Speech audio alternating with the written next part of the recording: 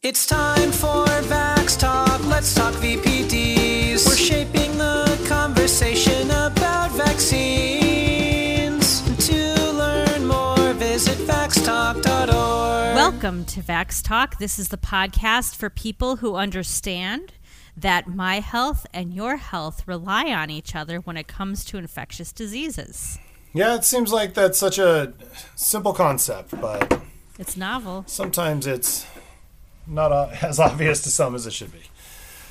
My name is Karen Ernst, and I am the Executive Director of Voices for Vaccines. And I'm Dr. Nathan Boonstra. I'm a general pediatrician here at Blank Jones Hospital in Des Moines, Iowa. And we are really excited about this episode. It's the episode I know the two of us have been waiting for. This is really the Avengers Endgame of Vax Talk episodes. Everything's been leading up to this. Because we get to talk to Chelsea Clinton. Now, Yes, and I've been excited. if you don't know who Chelsea Clinton is, then you live under a rock. But if you do live under a rock, congratulations on getting this podcast. Vax Talk is the podcast for people who live under rocks, too. That's fine. Absolutely. Also, you probably aren't at risk for infectious diseases because you live under a rock. But Chelsea Clinton is the daughter of former President Bill Clinton and former Secretary of State and presidential candidate Hillary Clinton. And she has sort of a wonderful career of her own in global health. And so we're excited to talk to her about that. And you'll learn all about her when that comes around. But first, we want to do just a brief around the web. And so I will toss it to my friend Nathan, who maybe has something to talk about. Yeah, I just wanted to have a quick discussion on the Johnson & Johnson vaccine because this podcast was, we're recording, it's been not too long since the Johnson & Johnson vaccine, which is the one-shot vaccine that's not mRNA-based vaccine and only has one dose as opposed to two from the Moderna and the Pfizer vaccines, was recently kind of put on hold for distribution in the United States due to, if I remember correctly, 6 reports of a certain kind of blood clot that can be particularly tricky in terms of how it is treated and particularly dangerous. These are reports, so it's worth talking about a few layers to this. So there's been 7-ish million doses of this vaccine given, I believe, and we've had those kind of 6 reports out of those 7. These were not anything that was shown to be statistically different in the trials, but that's why we have all this post-distribution monitoring, so we can look for very rare events such as this.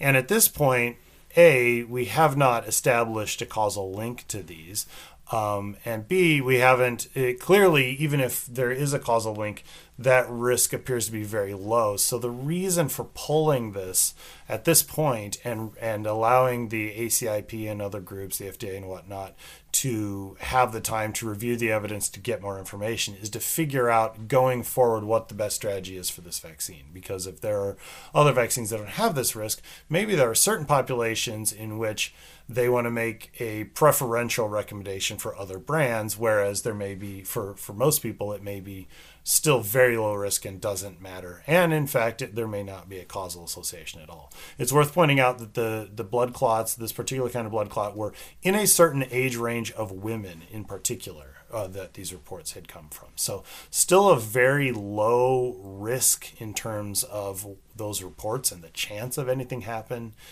even if it's actually causally related. So I do want to reassure people that if you got the Johnson & Johnson vaccine, you are still fine. The chance of anything bad happening is still nearly zero.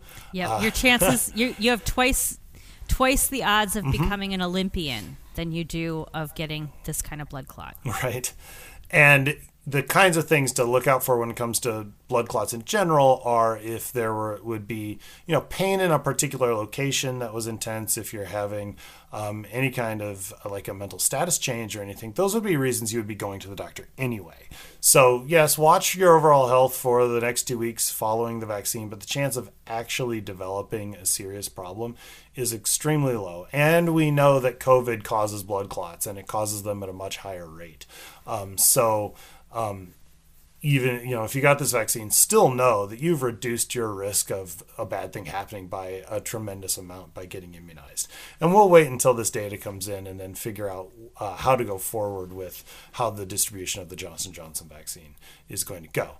In the meantime, there's still 2 other very good vaccines, fantastic vaccines that are licensed in the United States. They outnumber in terms of amount of vaccine the Johnson & Johnson vaccine anyway by a lot. So, and I think certainly in Iowa and hopefully around the country, we're starting to get to that point where vaccines are no longer, COVID vaccines are no longer the tickle me Elmo that they used to be. You can get it. Like, you might need to get on and just pay attention and get on as soon as they start offering or something, but it's not going to quite be, the competition to win the CDs off the radio show that I used to try to competitively do on the phone when I was a teen.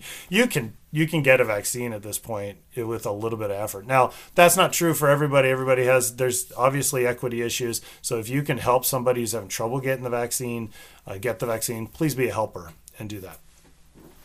Hey, Nathan. Yeah.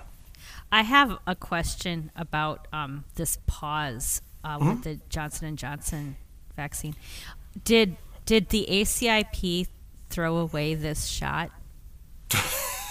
Well, they did not throw away their shot. I do not think there was any throwing away involved. Okay, that's good. I just needed to clarify. I think distinctly it was quoted that they are not throwing away their shot.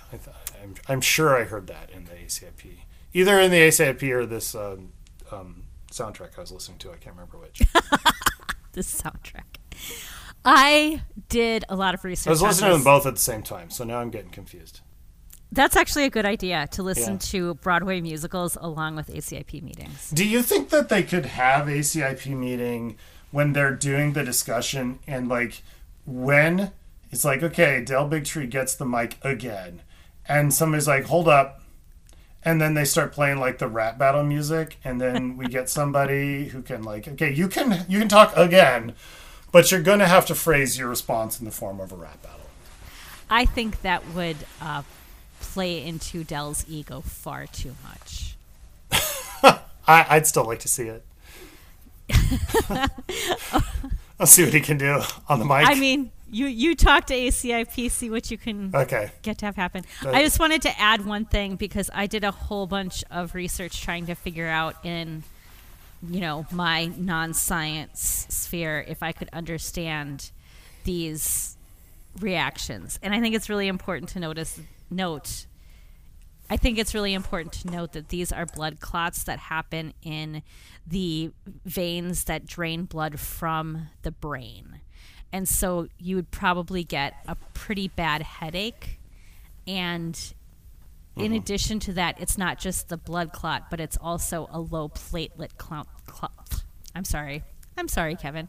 It's not just the blood clot, but also a low platelet count along with it. So you can't just treat it with heparin. Yeah, that's the tricky part of it, is that it's not treated the way that a lot of blood clots are. So it is something that doctors in particular have to watch out for if they're thinking about it, to not, to make sure that you're going down the right pathway of treatment. Exactly. So it's not that the ACIP says this is super dangerous, let's stop, but more, we need to make sure we're all on the same page right now, and that this is a thing that is real, and under what circumstances, and what can we know about this. So yeah, I would agree with your assessment that they didn't throw away their shot. My Around the Web is a little different. I want to talk about the Disinformation Dozen. If you go to antivaxwatch.org, and I'll put that in the show notes. I'm doing it right now. Good. You'll see that there is something called the Disinformation Dozen. These are 12 people who are responsible for 65% of the disinformation about vaccines spread via social media. And so there's a campaign on through this Anti-Vax Watch to get these folks deplatformed so that they can no longer spread disinformation on social media. And it's been somewhat successful. Some of them have actually lost their channels. I think Rashid Buttar, for example, isn't anywhere on social media anymore. So that's pretty fantastic. Other than like Gab, right? Gab and Parler, which is sort of such a strange place to be in. Interesting side note on this. I got actually kind of, the only way I can explain it is I got kind of caught up in this like dragnet for the Disinformation Dozen because I wanted to change the name of our Childhood Immunization Coalition in Minnesota from the Minnesota Childhood Immunization Coalition to Immunize Minnesota to sort of highlight lifespan vaccination. And Facebook wouldn't let me do it. Like I went out, I bought the domain names, I like set everything else up, and I was like, oh, I should change our Facebook page name. And Facebook was like, no, you can't do that. You can't immunize Minnesota. What are you trying to pull here, you? And I tried like all the different permutations of it I could get. And finally I was like, you know what? Fine. Like, would you take the Fred Jenkins Motor Company? And Facebook was like, yep, that's what you are now.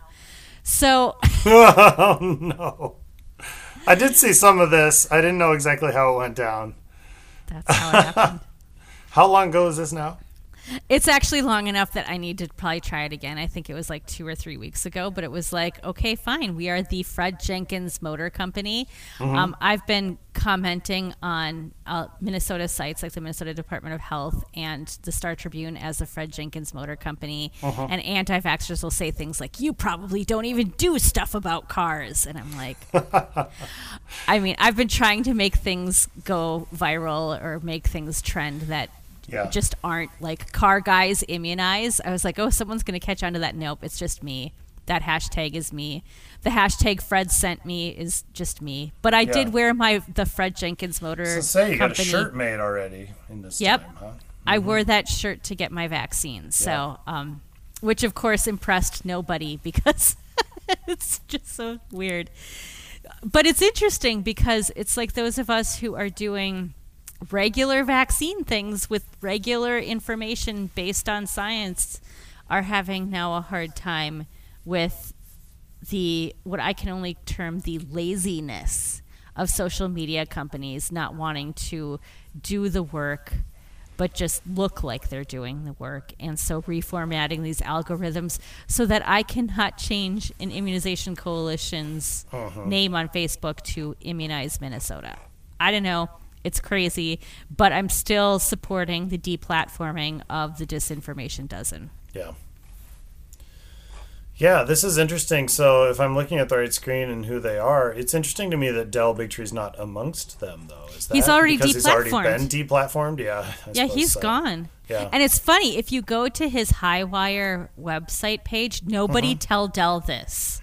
We don't want this getting back to him. So this is just between you guys and us. Yeah. Very secure. Very secure. Yo, everybody got that?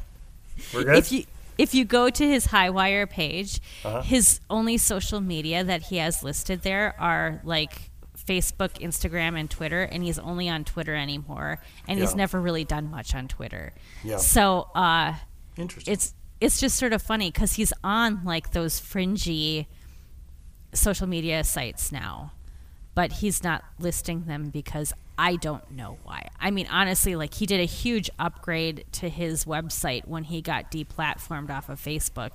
You would think as part of that, he'd be like, oh, and we're not on Facebook anymore. But so, and to be honest with you, when I'm writing my Friday newsletters, I'm not listening to his show anymore. Like I stopped listening to it because it's sort of like he matters a lot less. Yeah, interesting. Which is why I think at that ACIP meeting where they were discussing the Johnson & Johnson vaccine, when he was talking there, and then he also spoke in front of the Texas legislature, he's trying to position himself as like, hey, I know about vaccine hesitancy, and if you want to stop vaccine hesitancy, this is what you need to do. It's like, no, Del, what they need to do is like stop you. But which they have, so why are you here? It's just interesting because he's really trying to rebrand himself as something else right now. And I suspect he's struggling a little bit. So I think that's why he's not listed there, is I think he just matters less. Yeah. So now we can start saying Del Who. That's nice. Yeah, Del who? Who's this guy? I'm sorry. Who is this? Yeah. I mean, yeah, so that's where that's at. I encourage everyone to check out antivaxwatch.org and look at what they're doing, because it's some really interesting stuff that I think will actually make a difference. So did Del make like a big tree and leave? Oh, gosh.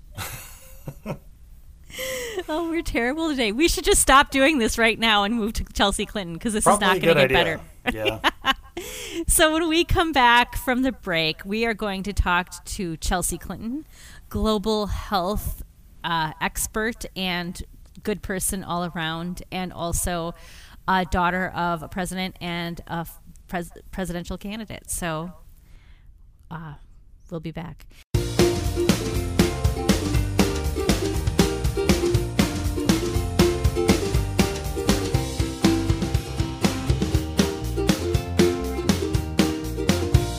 We're welcoming Chelsea Clinton, who needs no introduction. I really want to thank you, Chelsea, so much for coming to talk to us here at Vax Talk, and for being available, and also being just such a great advocate for vaccines. So welcome. Oh my gosh, Karen, thank you. It's so great to be, well, I guess back in virtual space together. And it's so wonderful to virtually meet Dr. Boonstra. So thanks so much for having me today. It's a pleasure to meet you too. I want to cut to the most important question, which is, have you been able to get your COVID vaccine? And if so, what was your experience, and would you recommend it for others?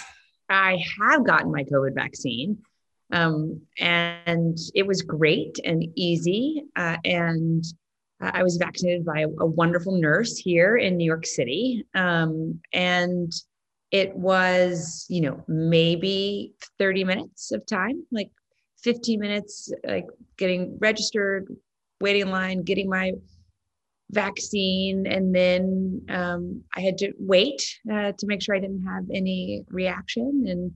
And I think I read an article in the New Yorker while I was waiting. So it was like, perfect amount of time, which I, used to catch up on probably a New Yorker, admittedly, for my bet, like 2019, because with 3 kids and work and school from home, I'm woefully behind in my reading. So it was great and easy. And I got to read an article. How was your arm afterwards?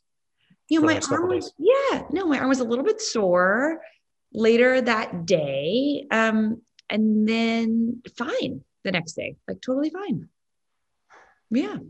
Easy. Totally recommend it for anyone. Everyone, that's everywhere. Amazing. I love that you had such an easy experience. One of the things that people don't realize about you, they know who your mom and dad are, right? There's no need to introduce those folks, but they don't realize that you have sort of this really storied, amazing background in international relations and global health and public health, and that you have gotten sort of these amazing degrees from some of the best places in the world and studied it and worked on it for a lot of years. And so I'm wondering if you could just tell us a little bit about what sparked your interest and made you so dedicated to global health. So when I was a little girl, I just have this vivid memory of watching Magic Johnson talk about being HIV positive, and how just full of awe and admiration I was at his courage, at his commitment to not being stigmatized for his HIV status. And it had such a profound effect on me as a kid. And so kind of, I'd always been interested in health, and kind of in what I would now, call public health, but wouldn't have known that term back in probably late elementary school. And yet kind of he and his story and his courage really got me interested in how we treat and how we talk about patients and disease. And so kind of fast forward, kind of maintain my interest, especially in kind of HIV AIDS throughout high school and college. Wrote my kind of first master's thesis on on the Global Fund to Fight AIDS, Tuberculosis, and Malaria, which at the time was a relatively new institution to try to help the world raise more money to deploy in more places, to be able to help prevent more new infections and help treat people who are living with HIV and AIDS. And kind of that still remained the topic of my doctoral work years later when I went back to school. And now I've taught at the Mailman School of Public Health for about a decade, through the Clinton Foundation, the Clinton Health Access Initiative. We do a lot of work all over the world to try to help people be able to access kind of what we believe everyone should have access to help protect them from getting sick or to help treat them if they are sick. And while that work started in HIV, we now do lots of work in malaria and tuberculosis and maternal and newborn health and so many other areas. So a longer answer probably, Karen, than you wanted, but an honest one.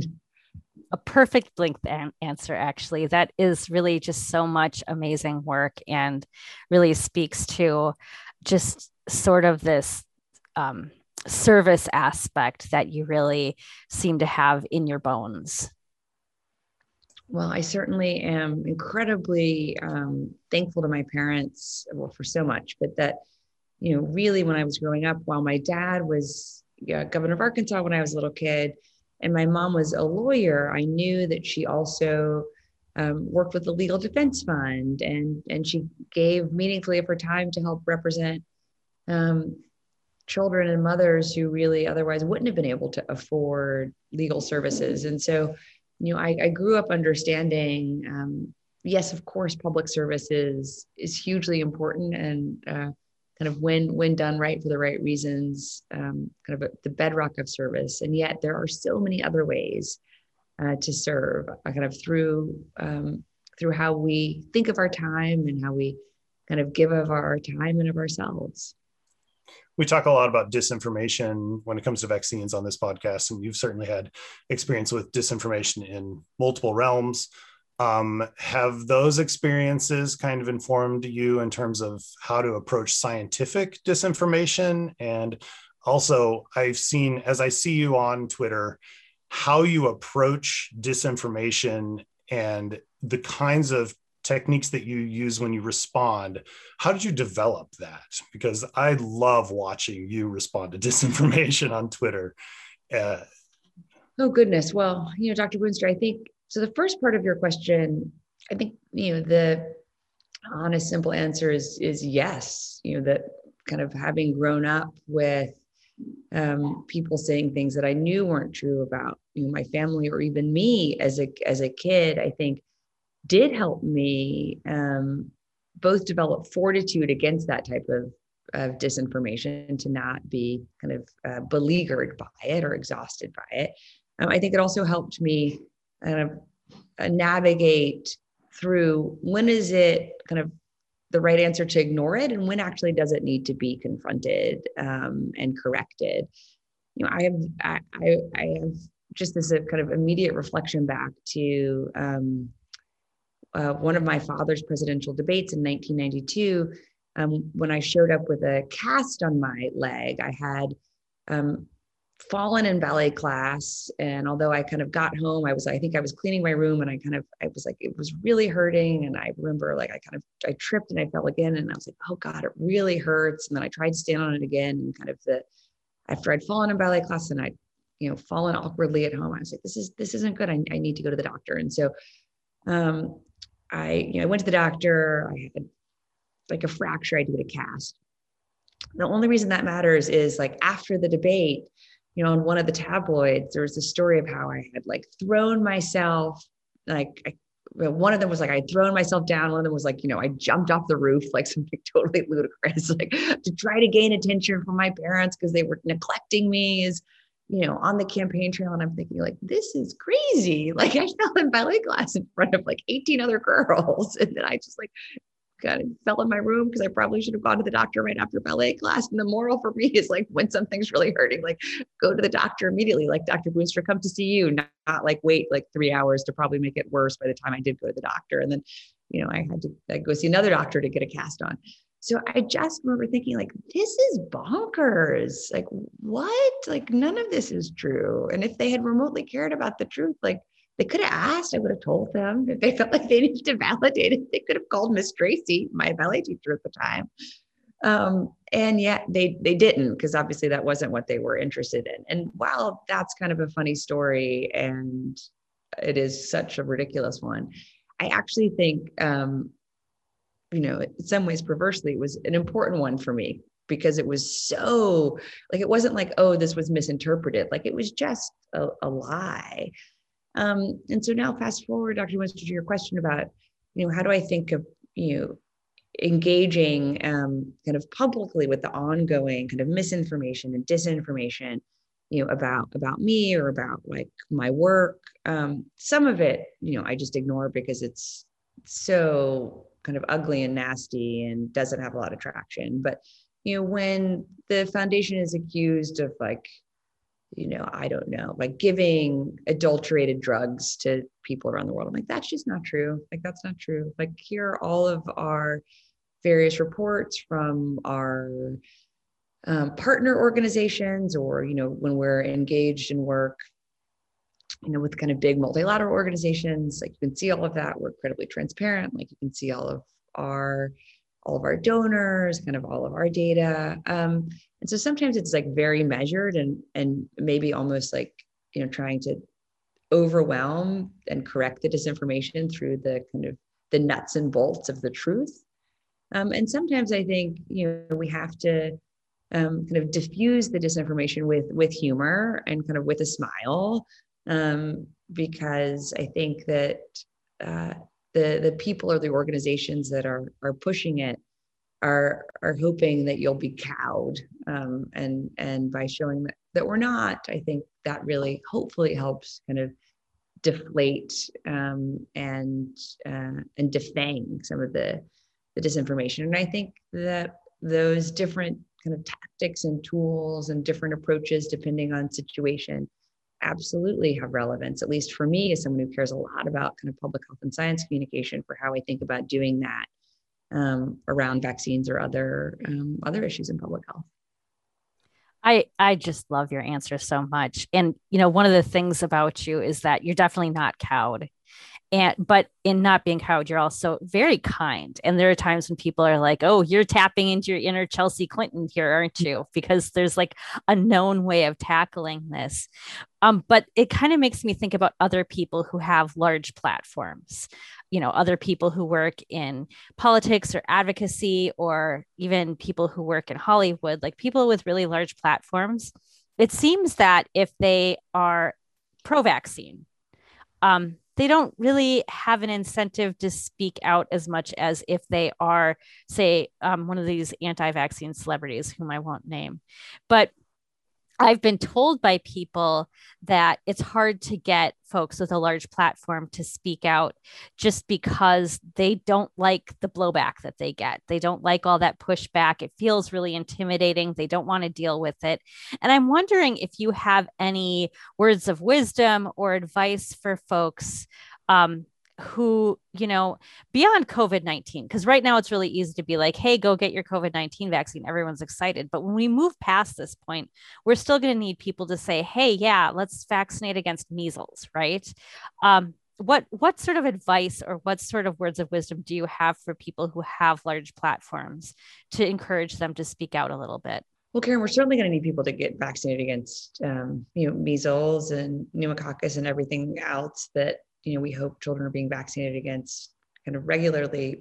And yet we know, and I'm sure Dr. Winstra has probably seen this in his own practice, that we're going to need parents also to catch their kids up, because we know that millions and millions and millions of doses for routine childhood immunizations were missed over the last year, often for very good reasons, as parents were kind of keeping their children, at home, kind of separate, safe, distanced. And yet we need kind of, as it's increasingly safe for families to do so, to kind of be coming back into their pediatrician's offices or to wherever they may be getting their children vaccinated against still the quite serious diseases that are lurking around us if we kind of allow herd immunity to break. So I think this is such an important question, Karen, around how do we help parents and kids themselves understand kind of why it is so important that we get our routine immunizations, and that if we miss them, why we need to catch up and kind of make those appointments hopefully sooner rather than later. And to your question about like, what would I say to people who are worried about the backlash from the, unfortunately, these days, increasingly large and increasingly emboldened kind of anti-vaccine community? I would say first, like, I understand it. Like, I have like really thick skin, and I know that when people are attacking me for my, support of vaccines or my support of a woman's right to choose, then I would say that those two issues are the issues that seem to provoke the meanest and the ugliest personal attacks that I receive online.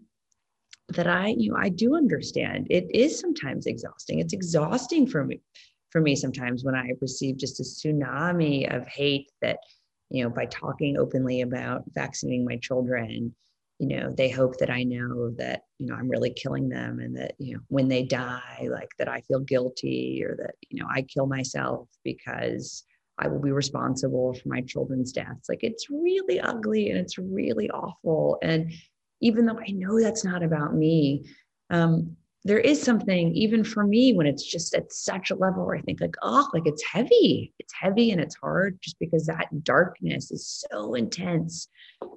And yet I still think it's really important to do, partly because the darkness is so intense, and partly because I know that I can withstand that. And I do think we have to continue to talk about the importance of vaccines and vaccinations. I think we do have to continue to help parents understand that measles or whooping cough or pneumonia are not these threats to our kids that only existed 100 years ago. Like, they very much could be threats that could come for our children tomorrow if we don't all continue to vaccinate our kids against these diseases. So, I would just say, Karen, I understand, and yet I hope that especially parents, although you shouldn't have to be a parent to stand up for vaccinations, but especially parents will just know how critical it is that we continue to speak out for vaccines and vaccinations, to speak out in support of doctors and nurses and nurse practitioners and others who are vaccinating kids, although probably now vaccinating adults against COVID until we have the data to hopefully help the FDA approve vaccines for COVID for kids. That I hope that people will continue to speak out, or if they haven't yet, join the chorus of speaking out in support of vaccines and in support of vaccinators. You've had this history with recently with the experiencing the darkness of the anti-vaccine movement like that, but you also have fairly good, as far as I can tell, knowledge of the history of the anti-vaccine movement, which I think is impressive in that a lot of people don't necessarily realize the origins of some of these myths and how this all got started. What led you to learn more about the anti-vaccine movement's history, and how has that informed your approach today? Well, I think I learned a little bit about, I shouldn't say I think, I know I learned a little bit about the history of the anti-vaccine movement when I was pursuing my master's in public health at Columbia, a dozen years ago, more than a dozen years ago now. And, that's kind of in the course of that, throughout different courses, I remember kind of in epidemiology, there was a little bit about kind of the history of the anti-vaccine movement, kind of just, Epi 101. I took public health law. There was a little bit about that, kind of with the Jacobson case, more than 100 years ago. And then I remember when I was kind of working on some of my books, kind of about big issues for kids, I thought that kids might think it was fun to know how important like other kids have been in the history of kind of science and medicine, including kind of in variolation and vaccination. So I kind of remember kind of doing more research there so that I could write and speak kind of based in real history, kind of for younger audiences. I don't think though it was really until I first personally, candidly encountered like the anti-vaccine movement when I was pregnant with my first child, and I would have kind of, this happened on 3 different occasions where like quite impassioned people would come up to me and say, they hoped that I wouldn't, kill my future child by poisoning them with the vaccine. And I was just so admittedly taken aback, because while people have come up to me my whole life and said all sorts of things to me about my parents or my family or me or our world, I had never had someone come up and say something so emboldened about kind of me as a mother, admittedly, because I hadn't ever been on the precipice of becoming a mother before, I think. And so I just realized how even more kind of deeply rooted, I think, kind of the anti-vaccine movement and sentiments had been than I had understood kind of study as a student and as an author. And so that really kind of propelled me, I think, to learn even more than I otherwise might have done. I love that you did some research for your kids' books, mostly because, I know how impassioned you are about children, which is, one of my great passions too, is children and children's rights. But one of the things that I've noticed over the course of time is that it used to be that the topic of vaccination was just sort of something everybody agreed on. But over time, it's become more and more partisan. And even right now, there's a real partisan divide as far as whether or not you'll accept a COVID-19 vaccine based on which political party you affiliate with. I'm wondering if you have any thoughts on that, but particularly around, why is this happening? How did we get here? And what do we do about it? Oh, Karen. So yes, I do think those are different questions. And I just have to say how grateful I was to see President and Mrs. Bush in the PSA, including our former presidents, absent President and Mrs. Trump. And I do think it was hugely important that President Bush and Mrs. Bush kind of were part of that effort, and different foreign now have spoken about being vaccinated and the importance of being vaccinated against COVID-19. I think that there really started to be a greater kind of fissure in the Republican Party as relates to science, kind of from the mid 1990s onward, with kind of the complete kind of effort kind of from interested parties to cloud the understanding and then the acceptance of the science around climate change, and to really kind of engender a suspicion and even a kind of a cynicism, not just a skepticism, but a real cynicism around not just the science of climate change, but also the scientists who were doing and producing and understanding the science of climate change, and then also articulating kind of what we urgently needed to do, even back in the 1990s, to try to prevent the worst effects of climate change. And the reason I answer the question that way, Karen, is I do think that once there was a real kind of break in trust of actually like the underlying scientific method and the underlying integrity of like large groups of scientists among a big swath of our population, it just then made it easier to build additional kind of distrust on top of that for other areas of scientific inquiry and other scientists from different disciplines. And I could be wrong about that, but that is sort of my broad hypothesis. And then I think kind of into that, when we had a leader kind of in President Trump, who himself historically had been quite distrustful of science, including around climate change, was also disinterested, not particularly curious about anything as relates to science or and including public health.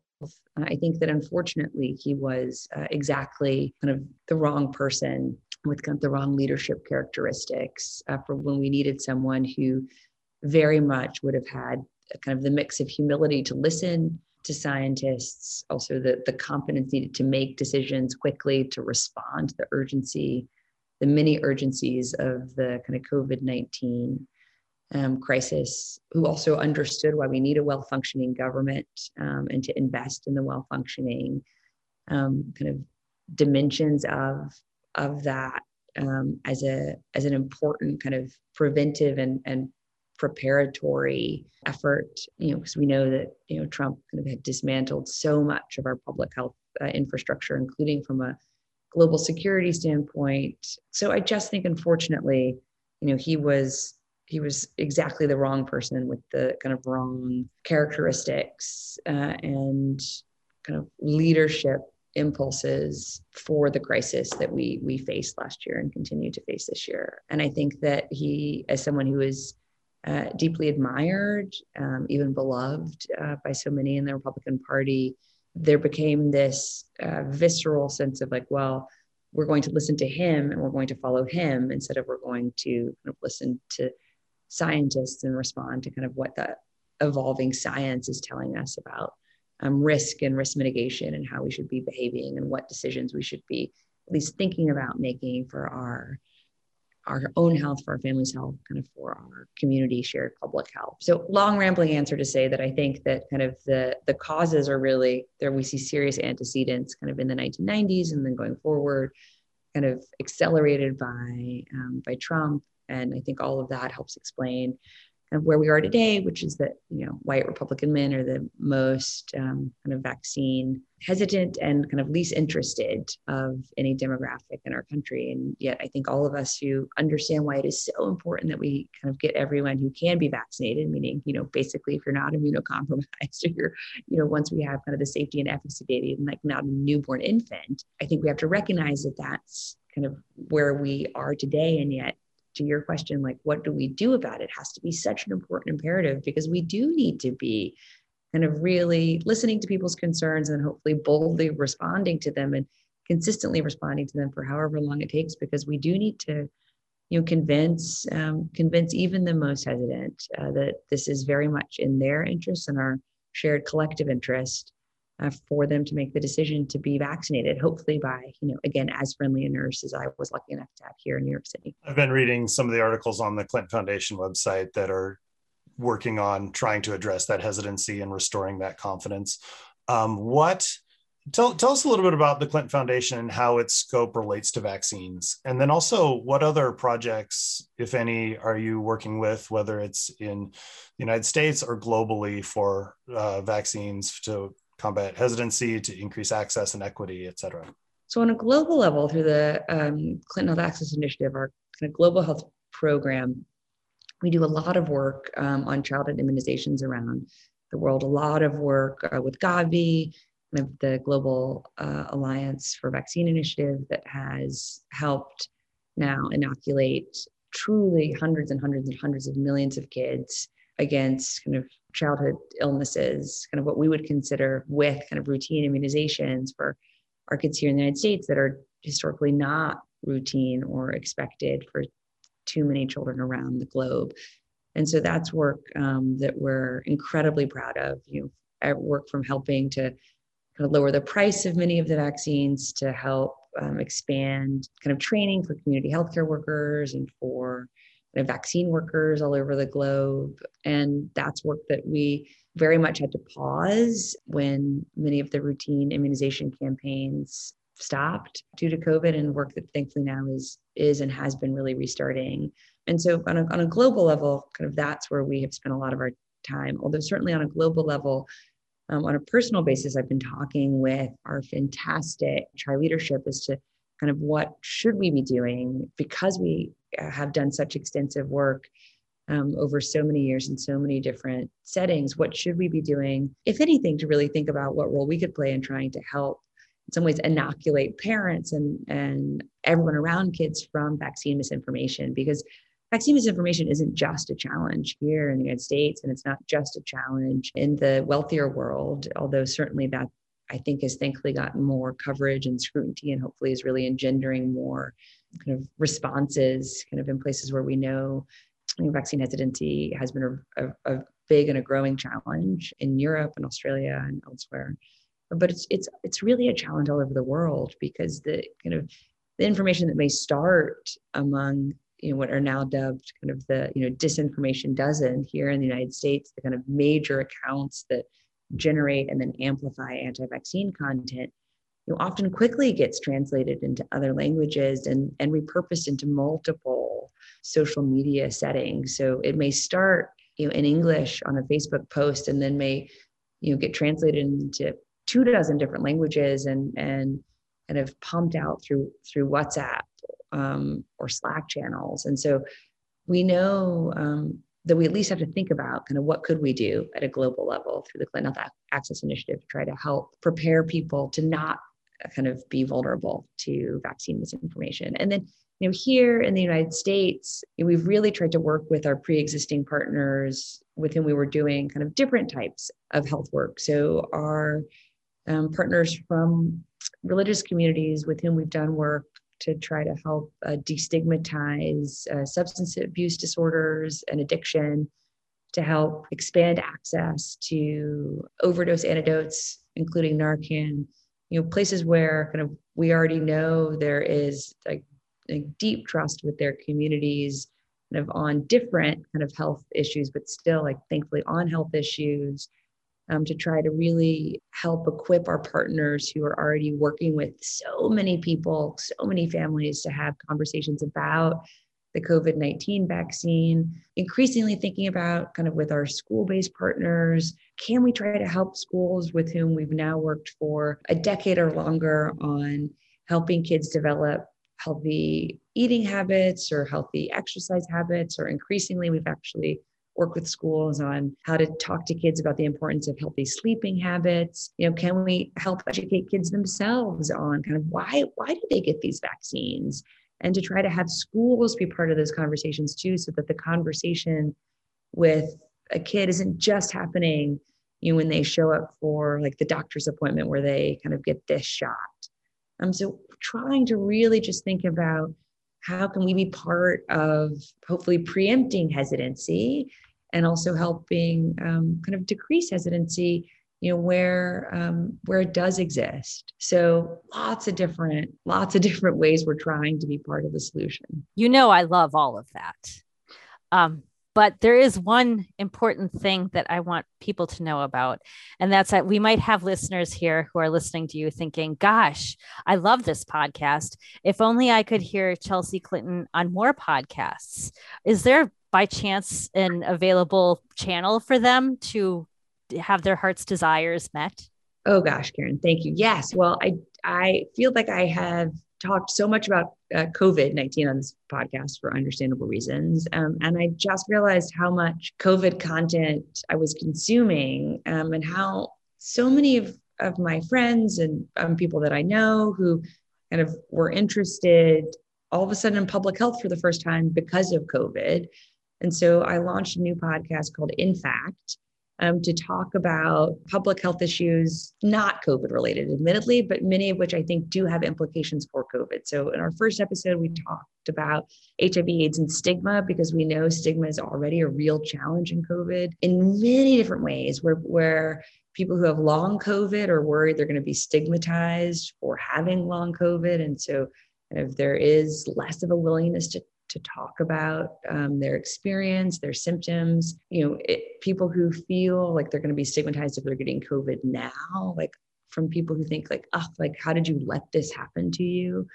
Where we know that stigma is always really deadly and unhelpful in public health. And so, I hope that through talking about where we are today on HIV/AIDS, which is still not where we need to be, but thankfully a very different place than where we were 3 decades ago, hopefully helps us not fall into the stigma traps around COVID-19. And then we're just talking about lots of other kind of public health issues too over the next few months. That's amazing. Where can people find that podcast? Well, you can probably Google it, which is what my husband had to do, even though I'd sent him the link, because he'd forgot I'd sent it to him. And so he told me that he found it through Google. And I was like, but I sent it to you. I sent it to you also. You could have just asked me. But you can also, like, I am so proud to be kind of with iHeartRadio. That's just been such a fantastic producing partner. So you can certainly find it through iHeartRadio or Apple Podcasts or wherever you get your podcasts. Fabulous. Thank you so much for joining us today. What a great conversation this was. Oh, thank you, Karen. And thank you, Dr. Boonstra, for having me on to talk about vaccines. It's something clearly I could talk about a lot. So thanks for giving me the chance to talk about it a little bit today. Thank you to all of you for listening as well. And I hope you get a chance to listen to Chelsea's new podcast. My name is Karen Ernst, and I'm the Executive Director of Voices for Vaccines. You can find us at voicesforvaccines.org. And I'm Dr. Nathan Boonstra, General Pediatrician here at Blaine Children's Hospital in Des Moines, Iowa. You can find me on Twitter. My handle is PedsGeekMD. And you can find me on Facebook and my blog, pedsgeekmd.com. Thank you. Thank you.